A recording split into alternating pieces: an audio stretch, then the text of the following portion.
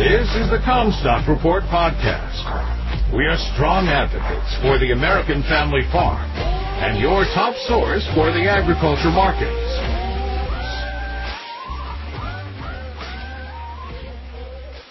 Good afternoon, everyone. Thanks for joining us for the weekly recap podcast. Eric Relf here in Royal, Iowa, joined by Joe Camp in Bloomington, Illinois. Joe, we got past another USDA report. How are things looking for you today? Well, a disappointing close for the bulls, to say the least. We tried higher, and at one point we're above $5 for D's corn, that important mark. We'd reversed from being down a dime or so to up that much for beans, and then failed. And just a dud of a report, not much to go on here. The yield a little bit better than expected. The USDA, I felt like, maybe gave themselves some room. They cut some demand and added imports on the soybeans. And at the end of the day, those carryout estimates up by about as much as we had otherwise lost on production. So it's a wash. And what was initially a friendly reaction, like I mentioned, just kind of fizzled. And we were, back below almost to the old lows, but we'll have to watch 481 for D's corn. Still above $13 at the close for beans. So not all bad, but not a friendly report reaction. Yeah, I think it's funny for the listeners that don't know, you and I both do a fair amount of writing for various purposes. And, I had titled one report today, neutral report shrugged off. And you had titled another report, friendly yield estimates, the focus of an otherwise neutral crop report. So I think we were kind of thinking along the same lines there. I do think it's interesting that we had that spike up. It's almost like the algos were programmed to trigger on the yield number, and they did that on the onset. You saw corn shoot up to 507, November beans up to 1338. You're trading some pretty massive gains there for a minute, and then quickly retreat. How much of this do you feel is the fact that we do trade a futures market and not a today market, and we're looking at August conditions that thus far have just been all but perfect for most in the Corn Belt, and continued chances of further rainfall and further crop acceleration, for what that's worth in the corn, but definitely substantial for the beans? That's got to be part of it, that we're looking ahead and the forecast having improved lately. Now we can talk about still how the model runs have dried out and warmed up again for the next couple of weeks. But at the same time, you get a report like this and it's just, not very hopeful or not bullish enough that we're going to see big yield cuts right away. And now, once this is in the rearview mirror, not for another month, but I almost think it's more so what you touched on there when you mentioned the algorithms and thinking that it is very much a right now type of technical trade that got into it when the initial pop occurred. That was, I think, justified because of the lower yields being reflected, the first farmer surveys, the chance that we'd still have continued deterioration, which, at least for corn, I would expect on the yields, and we can get into that in more depth. But I think that this being a farmer survey report, the later reports will rely more on eventually crop scouting from the government scouts, and then after that, the harvest samples, which I think will show smaller ears, lower ear weights than the eye test can give you, or the condition ratings, or to the point, the farmer survey that was relied on for this report. But besides that fact, just the lack of real bullish follow through eventually turned into the negative of it all. And when we reversed down from those initial highs, the computers jumped on that and they said path of least resistance has been lower. Now let's target some of these key lows. And I mentioned for December corn, that was 481. We were a couple of cents above that for the session bottom. So maybe that's, still an important area of support that we're going to hold. And for soybeans, we were poking just below $13, but at the end of the day, didn't stay there. So it was a run at it from the bears who had been in control leading into the numbers after the buyers failed to really push through, and to develop that fresh run up. It goes into too, when you look at the trading volumes, For corn, not that bad, almost 250,000 contracts of December traded. But when you look at the spread, almost 100,000 of that was with the nearby SEP East. Right. Not that heavy of a trade for November soybeans at 119,000 contracts, and not that heavy for Chicago wheat, the most active contract there. So it's kind of more of the same, back and forth, more of a technical trade as we wait now for the real meat of it in terms of production estimates later. Yeah, well, and to the point on the volume, I think, you look at those numbers on a given day and you'd think, yeah, that was a pretty good day, pretty nice volume, but not in a highly anticipated report day.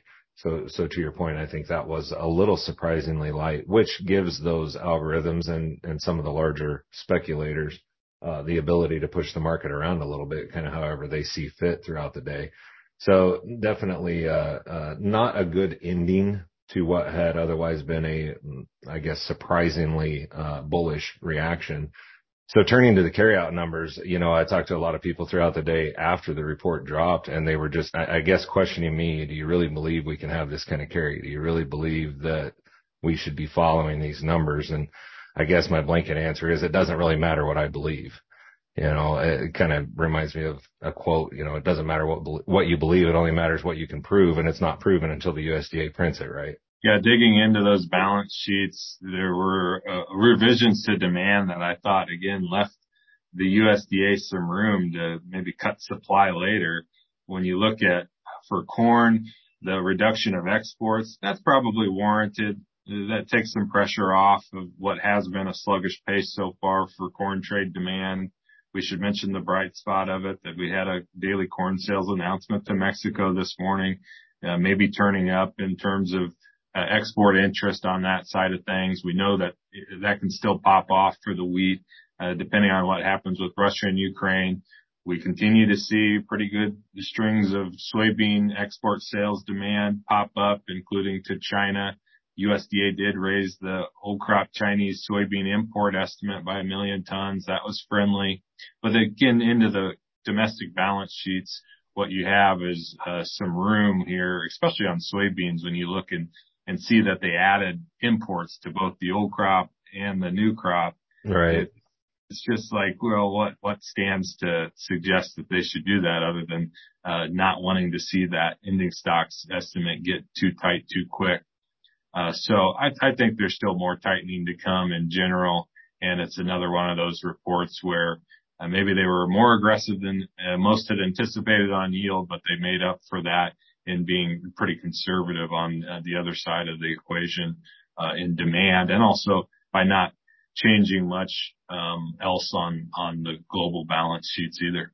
Yeah, I was a little surprised when you kind of dig into the state by state and country by country numbers, whether you're looking at the U.S. or the global balance sheet. But were you a little surprised by the expectations for Ukraine for this season?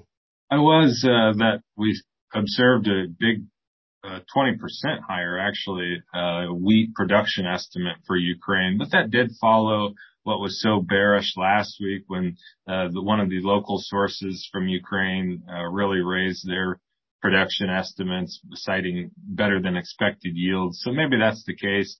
Sure. The USDA has been pretty aggressive on expecting a lot of trade still to come out of that region. And for now, they've been right that all of these headlines with all of the attacks on grain facilities and the back and forth skirmishes in the Black Sea, there hasn't been a material downside run for actual volumes leaving that. And instead, it just continues to actually cheapen the price. So countries like Russia can dump that cheap wheat into the market, and so that we can't yet have any real follow through on better U.S. trade demand. I think that's still something that changes though eventually going forward. And it is important because we look at Russia and Ukraine together, they're still combined, projected to account for 20% of the world's corn and wheat exports. So yeah. It's a big deal and something that could change here pretty quickly. Well, and two, we're talking about this and we're looking at closes that, I've been printing support levels for Chicago and KC wheat at 622 and 750 respectively. And we finish less than a nickel off of those levels, or right about a nickel off of those levels in both classes. for those September contracts. So we are definitely down at the bottom of the barrel, at least for, recent trade levels and testing these support levels. And always with the wheat market, you're one supportive headline away out of the Black Sea, of shooting higher. And after the drawback that we've seen in recent weeks, nothing would surprise me, I guess.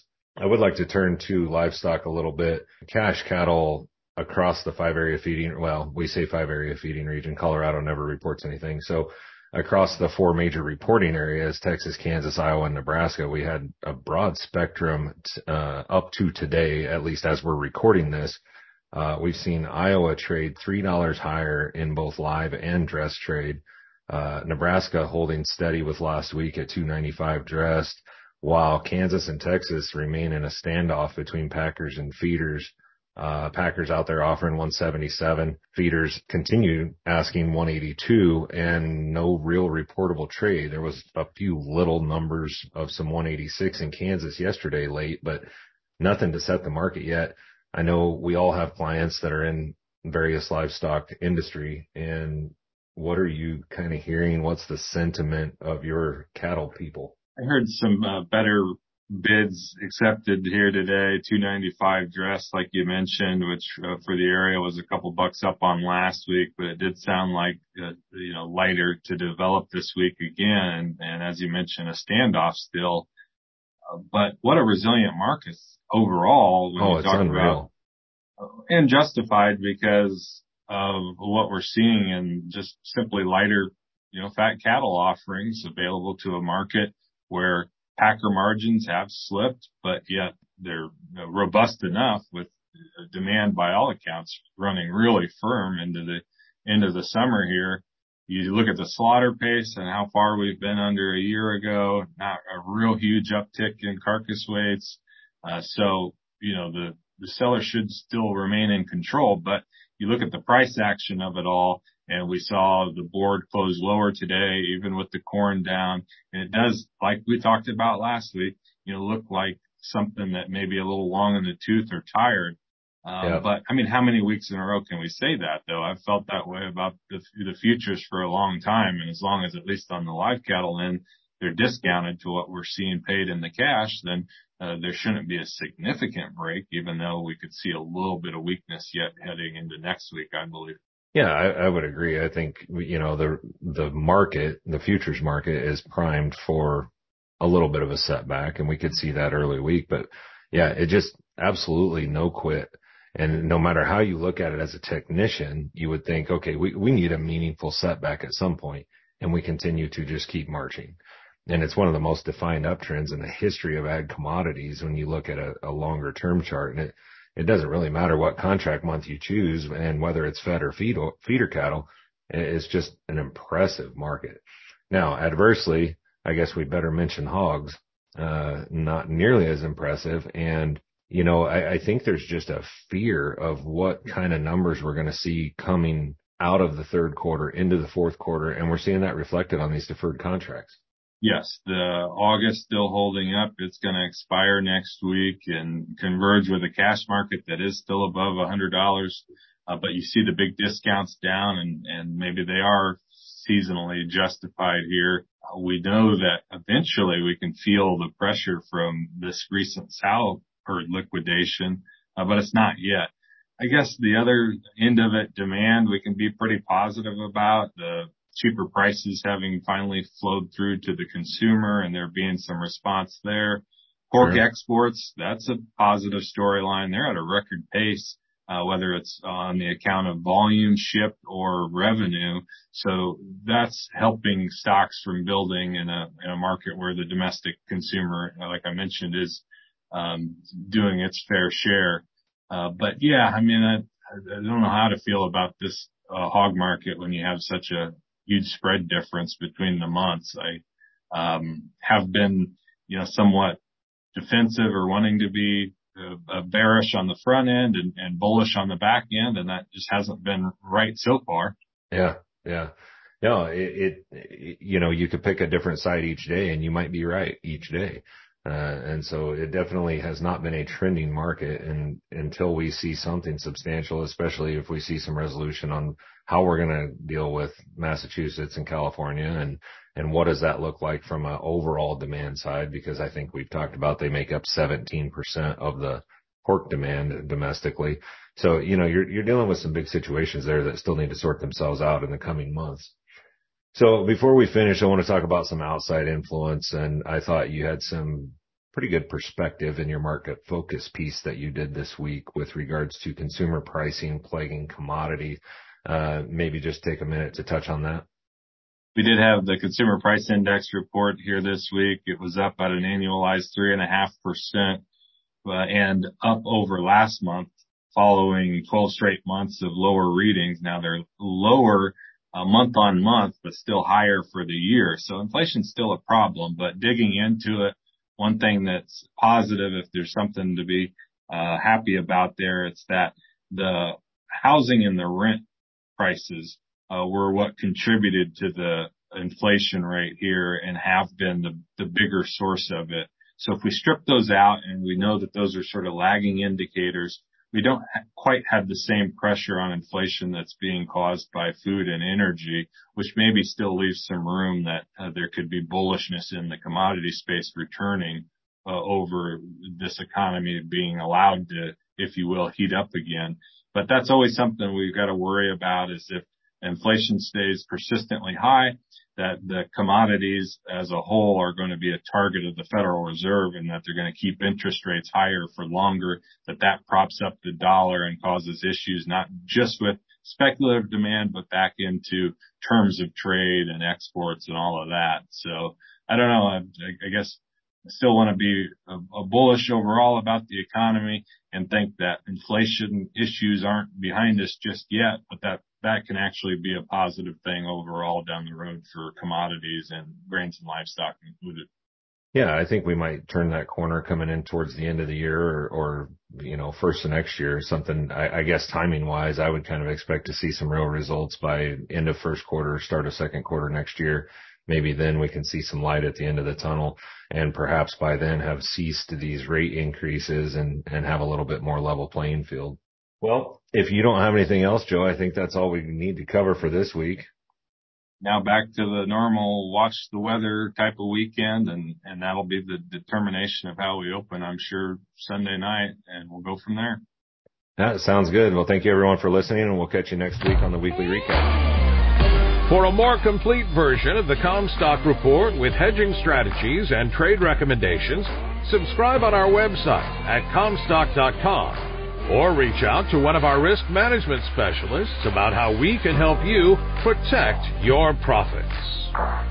Futures trading involves risk. The risk of loss in trading futures and/or options is substantial, and each investor and/or trader must consider whether this is a suitable investment. Past performance is not indicative of future results.